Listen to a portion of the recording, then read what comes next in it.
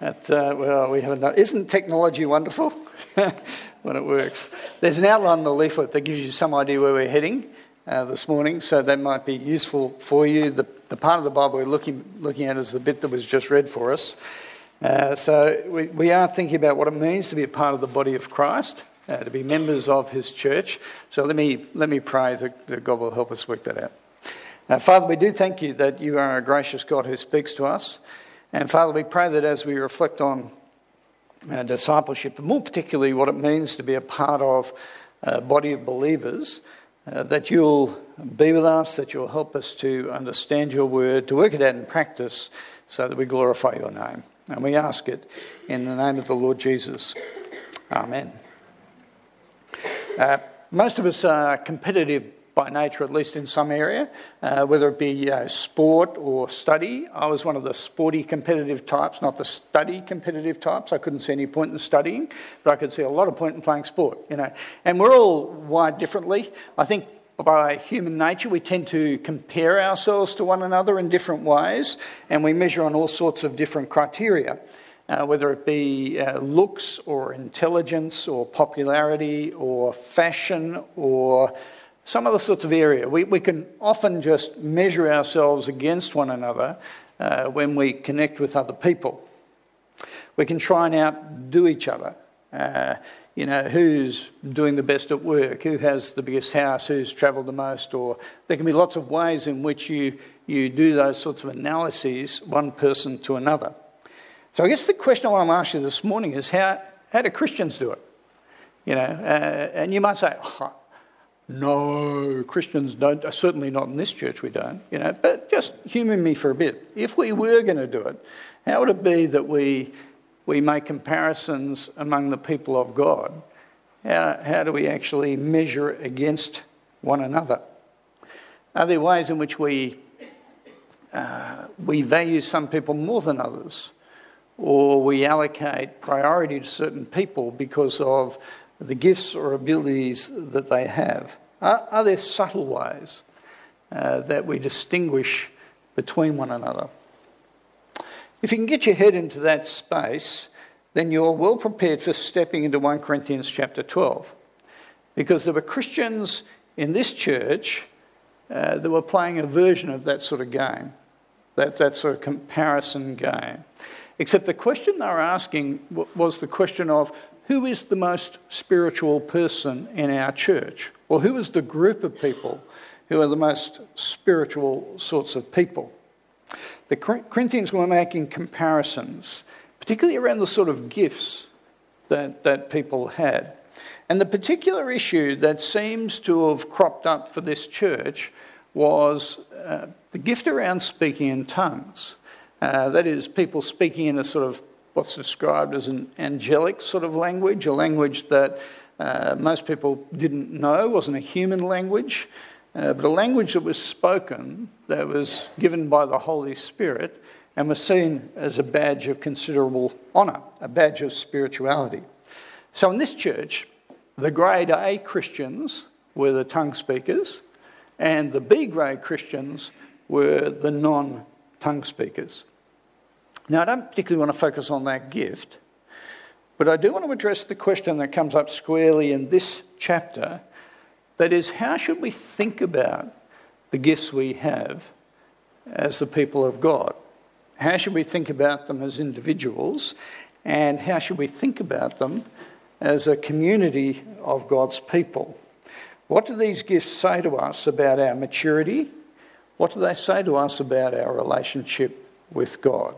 Those sorts of questions. So let's look at it together. I'm going to move through from verse 12, just through the different sections. The first point that I think is made in this section is that as a people of God, we're united into one body by the Holy Spirit.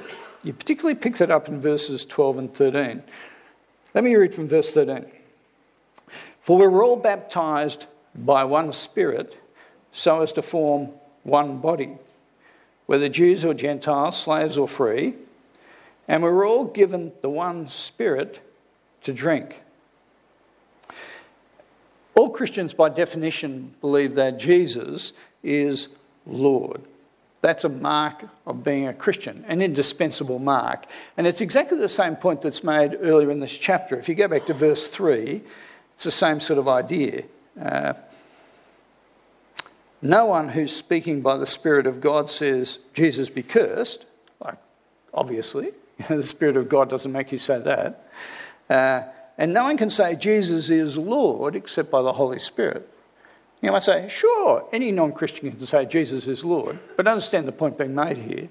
No one can, as a matter of conviction, say Jesus is Lord, except that the Spirit has stirred their heart. And it's the same point being made when you get to verse 13. You cannot claim to be a follower of the Lord Jesus Christ unless you have been baptised in the Spirit. Sometimes there's been a debate in Christian circles about whether baptism in the Spirit is something different to becoming a Christian. You know, become a Christian, sure, that happens by the Holy Spirit, but then you have this sort of second experience of being baptised in the Spirit. Understand that's exactly the opposite of what's being said here. That is, you get baptised by the Spirit and you enter into the family of God. That's the definition of being baptised in the Spirit. You can't be a Christian unless you've been baptised in the Spirit. Right? So if you didn't realise that, congratulations, you are baptised in the Spirit if you're a believer. Right? That's what we're being told. But notice also that the work of the Holy Spirit brings unity, not division. So in this church there was division based on this particular gift. But notice, Paul says a mark of the work of the Holy Spirit is not division and comparison and contrast and contradiction, but rather unity. Verse 12. Just as the body, though one, has many parts, but all of its parts form one body, so it is with Christ. So it is with Christ. Christians have got diverse gifts, but a measure of spiritual maturity is the way in which we're united by the use of those gifts to honour God and to see his church built up. See, here is the measure of spirituality. Gifts being used to build. What Paul then does is he explores the practicality of that. And that's what occurs for the rest of chapter 12. To explore the way a mature church, a mature group of Christians think about the gifts that they've been given. That is, we're all part of one body with different gifts. So how does that work? From verses 14 to 20, what he outlines here is the danger of inferiority or jealousy based on the sort of gifts you've got. Now, the image or the metaphor of the human body is used all through this section, and pick it up in verse 15. Now, if the foot should say, because I'm not a hand, I don't belong to the body, it would not for that reason stop being part of the body. Now, you're meant to see this as really silly and funny, right? Notice what we're told. If a foot should say, right? How many of you have talking feet, right? A talking foot, you know? How many of you have conversations with your feet on a regular basis, you know? The image is meant to be a silly sort of image at this point. You know, we're used to cartoons where animals speak, rabbits and bears and, you know, all sorts of different creatures speak. But here we're in the realm of talking feet that are conversationalists, right? But also, it's a bizarre scenario that's being painted. We have a foot being jealous of a hand.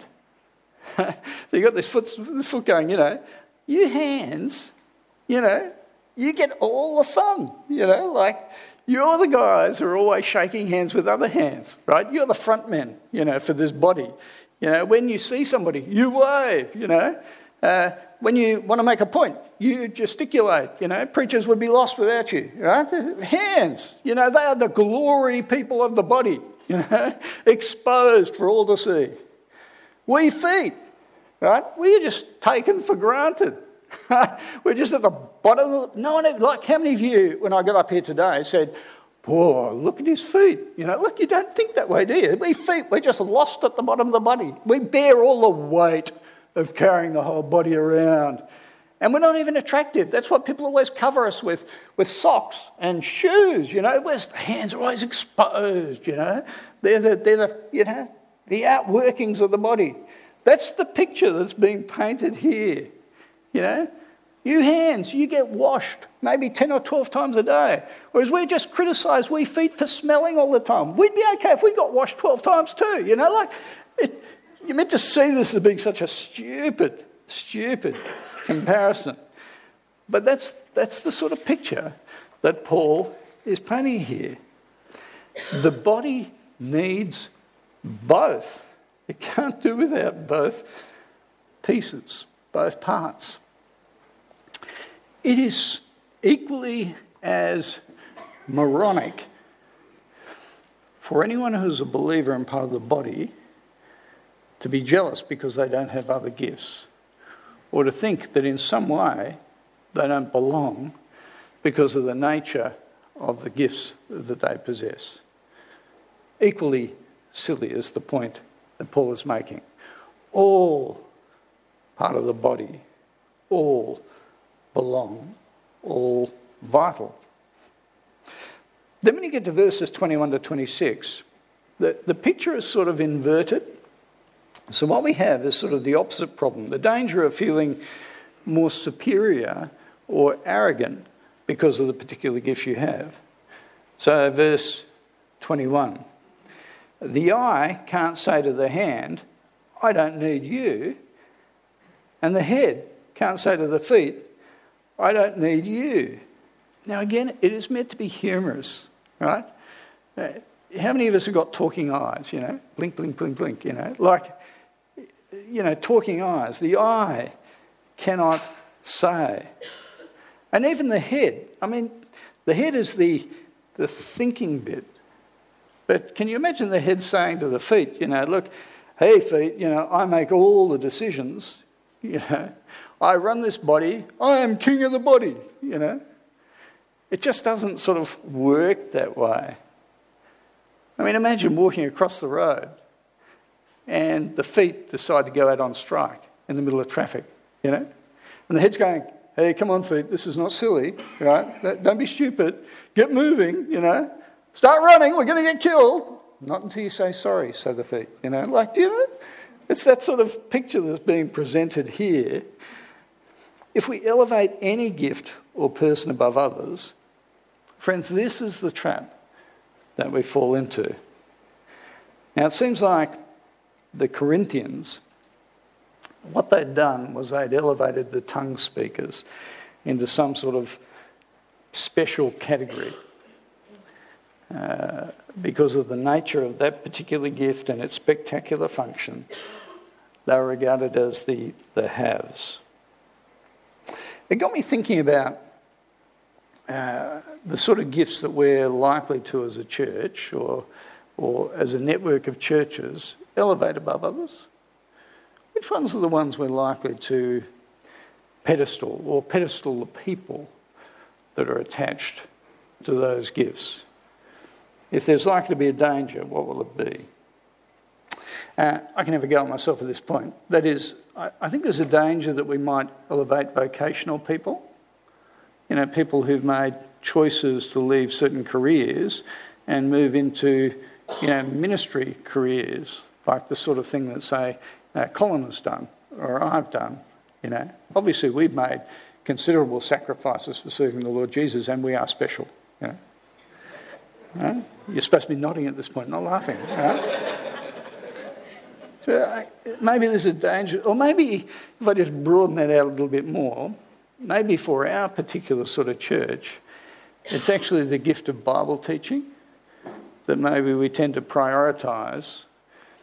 But by doing that, prioritise the people who have those gifts and exercise them in different contexts, whether it be preachers or those who lead Bible study groups or teach kids or youth or whatever it is. The Bible teaching gift is important, and we get to that later on in the chapter. But the reality is the people who exercise those gifts are not more special. See, they're not distinguished in any way. They're not valued in any way differently from any other member of the body of Christ. Bible teachers, not more impressive, do not have more status.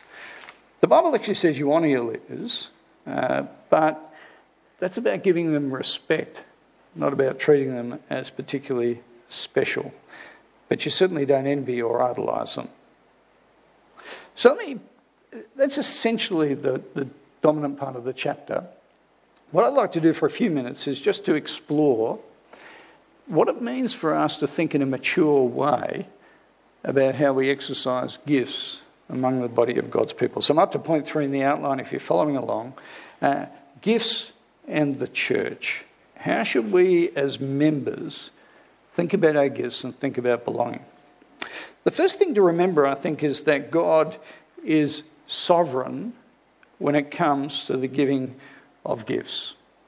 Right? God is sovereign, and gift implies that as well.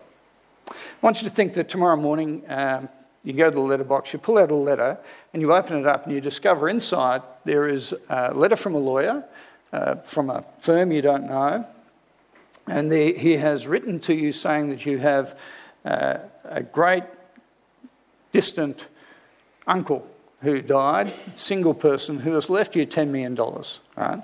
And you're surprised because you didn't even know this person existed, right? But there it is, a cheque for $10 million in the post, made out to you from this person you didn't know lived. You'd never sent a birthday card to, no relative had ever mentioned this person to you, but suddenly here it is, this cheque. Right?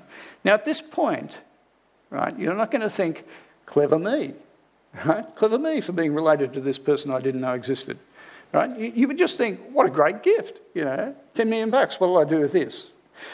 The same sort of idea when it comes to gifts in the body. There is no point in thinking you're clever or not clever when it comes to your gifts, because you didn't do anything to get them anyway. They were given to you by God, who is the sovereign one. Verse 18. In fact, God has placed the parts in the body, every one of them, as he wanted them to be. So if you feel inferior, jealous, and wish you had other gifts, then it's because you don't think God has any idea that he knows what he's doing. Right? Because he is the one who is the master of all. If you feel good about the gifts that you have, then it may be you don't believe in the sovereignty of God as well, the one who gave those gifts to you. And you think he gave them to you for your own self-esteem. No. Verse 11, God distributes the gifts. Verse 24, God puts the body together. Verse 28, God places the gifts or people in the church. Remember, God's sovereign. Remember also, and this naturally connects, remember that we're talking about a community over an individual. Right? We're talking about a body, not a limb.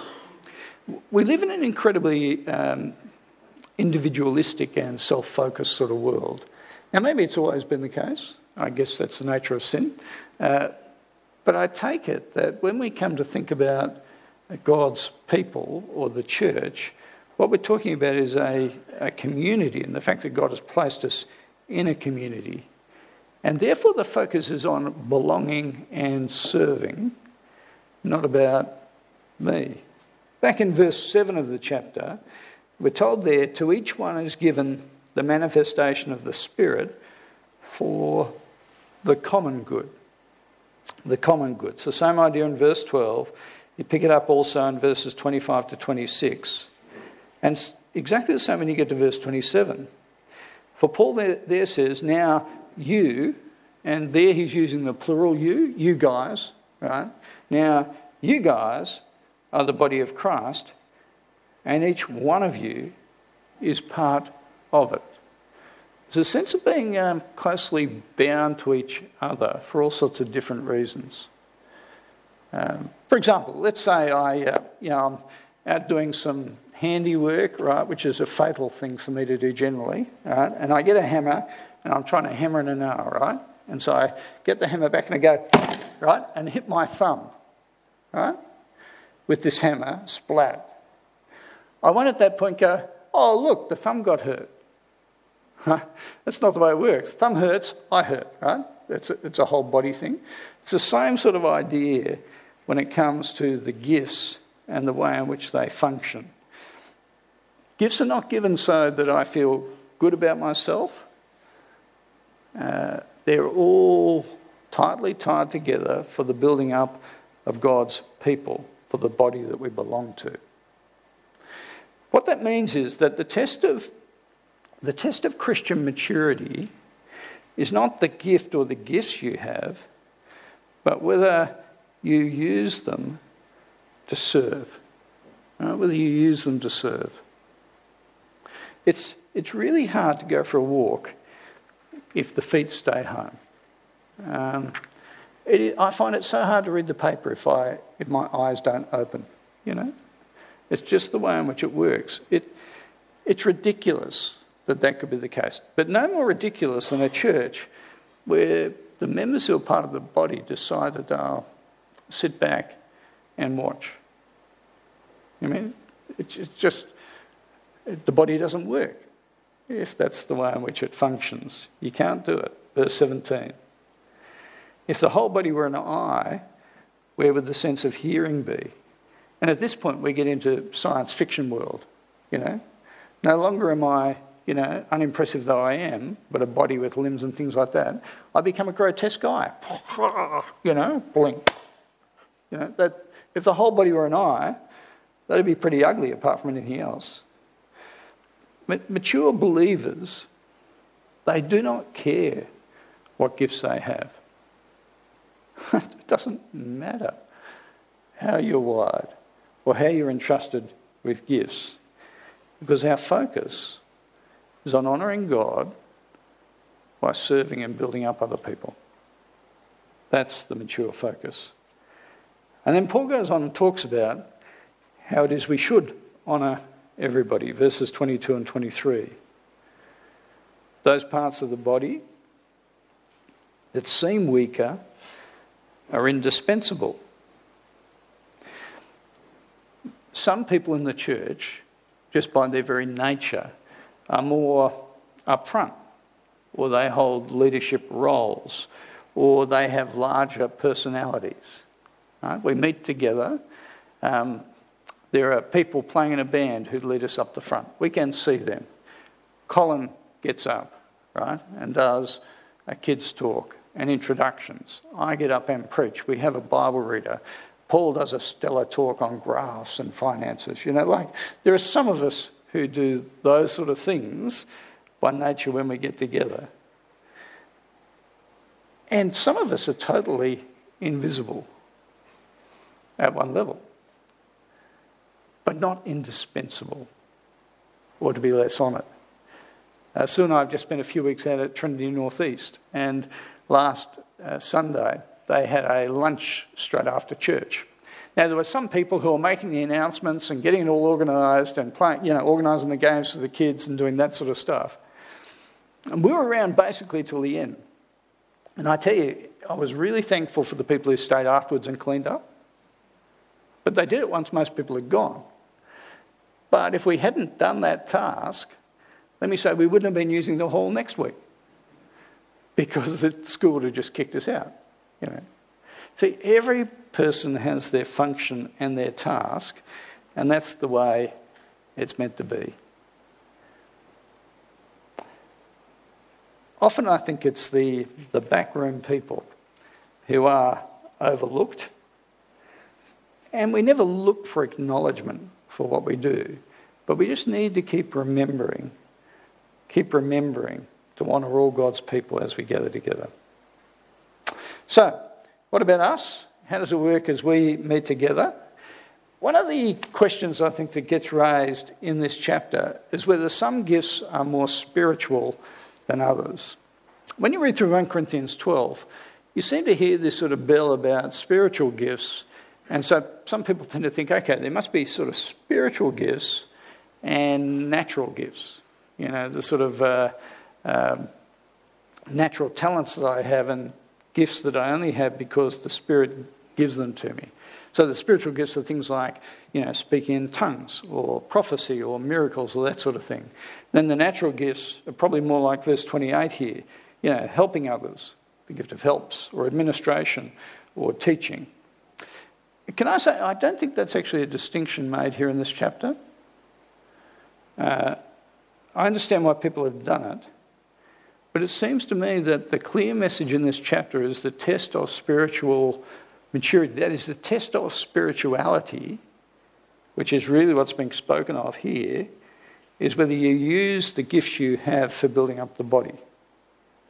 And if you do that, then you're a spiritual person. And if you don't, then you're not. That is, you're not being spiritual about the way you do it. Let me try and give you an example. Let's say we have two people, one's a Christian, one's not a Christian, right?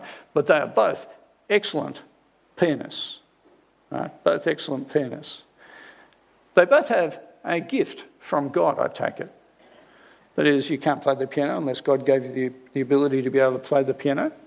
Now, you might have to work on it, but it's, I cannot play the piano. It wouldn't matter how many lessons. I couldn't play the piano, right? But some people can. Robin can. She does a great job, right? Non-Christian, Christian, both play the piano. Which one's spiritual? Well, possibly neither. But actually, if the Christian uses their gift of piano playing to build up the body of Christ, they're exercising that gift in a spiritual manner, in a way in which the non-Christian can never do. Do you understand? It's actually not possible. Both are gifted, but the measure of the spirituality is the way in which the gift is used for serving and building. And I take it it's the same with almost every gift. That is, who are the spiritual creche helpers? Well, the ones who are looking to build up the kids that they serve. They're the spiritual ones. Or when it comes to serving coffee, or when it comes to leading Bible studies, or... See, the measure of spirituality is the way in which you use the opportunity and the gift entrusted to you to do that. Do you understand? The focus here is not on gifts.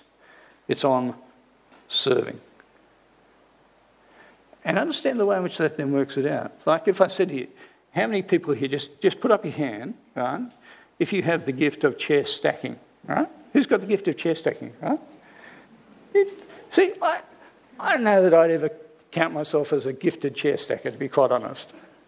But it is something I can do. And I guess maybe 90% of us can do that. And that's the nature of being part of a body. Who has the gift of being friendly to newcomers? Well, I don't know. Gift? I guess we can all do it. And that's the nature of being part of the body of Christ. How do we serve? I want to finish just by looking at verse 31 here in 1 Corinthians 12. And the reason I do it is because on its face value, it feels like it contradicts what comes before. Did you feel that way when you got to the end? I get the message, I get the message, you get the message. Verse 31, what's that doing there? Because verse 31 says, eagerly desire the greater gifts. Eagerly desire the greater gifts. Now remember, at this point we're being told all parts of the body are important, all gifts are crucial, no one should think themselves more special or important because of the gifts they have. Eagerly desire the greater gifts. So is that suggesting some sort of hierarchy?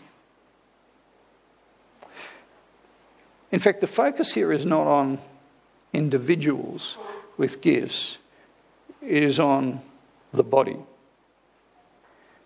What we are to desire is that God entrusts this body of believers with the gifts it needs to keep growing, to keep functioning in a healthy sort of way, to build up the body. And the context when you get to these last verses is that there are some gifts, that is, I think they are word of God gifts or ministries that are critical for the building up of the body. You see, there are apostles, prophets, teachers. So does that mean I should pray for the gift of teaching as an individual? I take it what we're being told here is that we should pray that God provides his people with those who can teach the Bible. It doesn't matter who's got it or who does it. But we do need God to do that. Preaching, children's ministry, small groups, youth, even one-to-one sort of context. Friends, God, He has given you and me as a gift for the life of this church. And what we all need to be thinking about is how we can serve God's people, every single one of us, as He has called us and gifted us to do. Right? That is the call of God upon our lives. Let me pray for us. Let's pray. Heavenly Father, we do thank you that you're a God who graciously calls us into your family by the work of your Spirit to help us believe. Father, we thank you that you're a God who has placed us in a body which is multi-gifted and talented and resourced. And Father, we ask that in your kindness you'll keep helping us to work out how it is we serve, how we build up one another, how we think in terms of the body you've placed us in, not ourselves as individuals. Father, we pray you'll preserve us from the sin of measuring against one another or elevating inappropriately those who have certain gifts. Father, we pray that our focus will be on your glory and honour constantly and the building of your people so that we all grow to maturity together. And Father, we thank you that in your grace you both call us and gift us for serving. And please give us the strength to do that and to do that with grace with one another. We pray it in Jesus' name. Amen.